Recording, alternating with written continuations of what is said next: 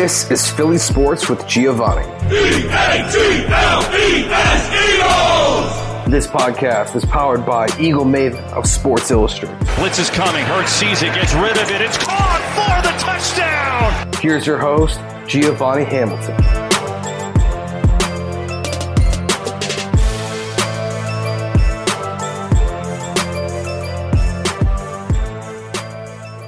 Hey guys, welcome back to Philly Sports with Giovanni. Today I have on the Eagles' first round pick, Devontae Smith. What's up, dude? What's going on, man? I'm glad to be here. Welcome to Philly. Appreciate it. So I have a few questions for you today. So my first question is, what was going through your mind when you got drafted? It was really just like excitement, really just like my dream came true. Just being able to get drafted to be in the NFL. So it was just kind of like the moment is here and I'm happy for it. Yeah. And I was super happy when you got drafted. I've never been so excited for an Eagles draft in my life. Appreciate it. What are you most looking forward to playing with Jalen? Just to get back to it with him. I know he's a guy that works hard. So just getting back to it with him, just building their relationship back, getting chemistry back down. Yeah, he's definitely a hard worker. So Philly only saw 4 games with Jalen. What else can we expect this season from him?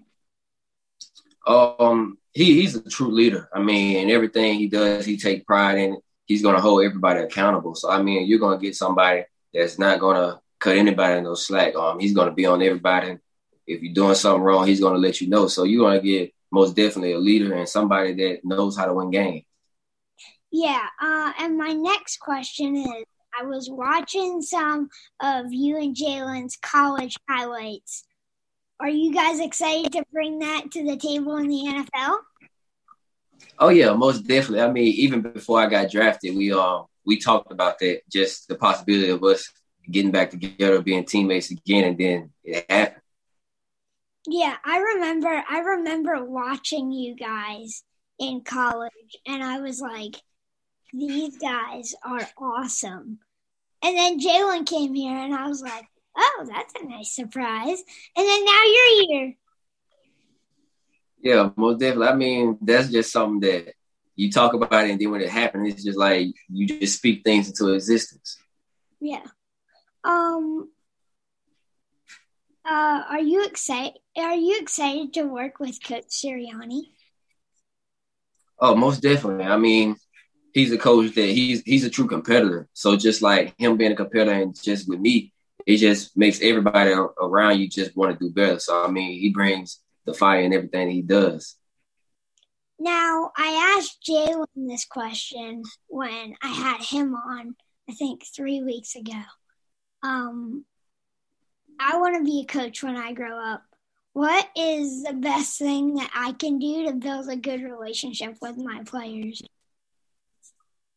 I would say just always be true to them, keep it real with them, always tell them the right things to do. And in the business, you gotta put your feelings to the side. It's business. You have to always, people like when you always tell them what's real. So don't hide nothing from them. Just always tell them what it is and just always be truthful. Yeah, I've been noticing that. I started really paying attention to football. Well, I've been born into a football family, and I just started paying attention to it really in 2016. And then over the years, I kind of found out it's a business and you got to kind of put your feelings away. Yeah, most definitely. Yeah.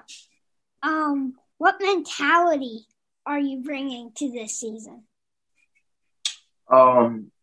Just the mentality of that, if you got to work to make things be how you want it to be. I mean, if you're going to go to practice every day and you're not going to work hard, then, I mean, the game is not going to work out how you want it to be. So I truly believe that you go to practice, you work hard at practice, you do what you have to do, it's going to translate to the game. And practice is harder than the game to me. So if you go to practice with the right mindset and do the things you have to do, when you get to the game, it'll be easy. Yeah, and I think that practices aren't only to build your skill, it's to build your bonds with your players so you trust them more on the field, and that really carries through. Oh, yeah, most definitely, because if you don't necessarily have that bond with your teammates at practice, then you're not going to get it in the game. If the communication is not there in practice, the communication won't be there in the game. Yeah. Have you had a cheesesteak yet? And if you have, where's your favorite place to go? I had one. I don't remember where I got it from, but I have some places. I'm gonna go back through the comments and go to some of the places that the people recommended. So I look forward to that most definitely. Going to try some cheesesteaks at different places. Yeah, you got to check out the Conchi Bakery too. They make some good tomato pies. Tomato pies? Yeah, it's kind of like pizza, but it's made with like tomato paste, and then it's got like cheese on it. I might look into that. Yeah, and they have really good cannoli too. What did it feel like to win the Heisman Trophy? I mean, I was shocked. Like, I couldn't believe it. Just like when it happened, I kind of just sat there because it was just like, it didn't feel real. But like once it kind of like set in, it was just like, this is something that I never thought about winning the Heisman. It's something that I was just like, receivers don't win the Heisman. Like, it's no chance. But then like it happened, and it was just like, never set the bar too low. You got to like set the bar high. And I mean, like, you eventually get to it. Yeah, because it's been a long time since a receiver has won the Heisman. I don't have it here, but I just came up with another question. Why number 6? Why are you wearing number 6? I mean, when I came into college, that's what I had. In high school, I wore 3. So when I came to college, I couldn't get 3, so I got 6. And I mean, might as well just stick with it. There ain't no need to change it.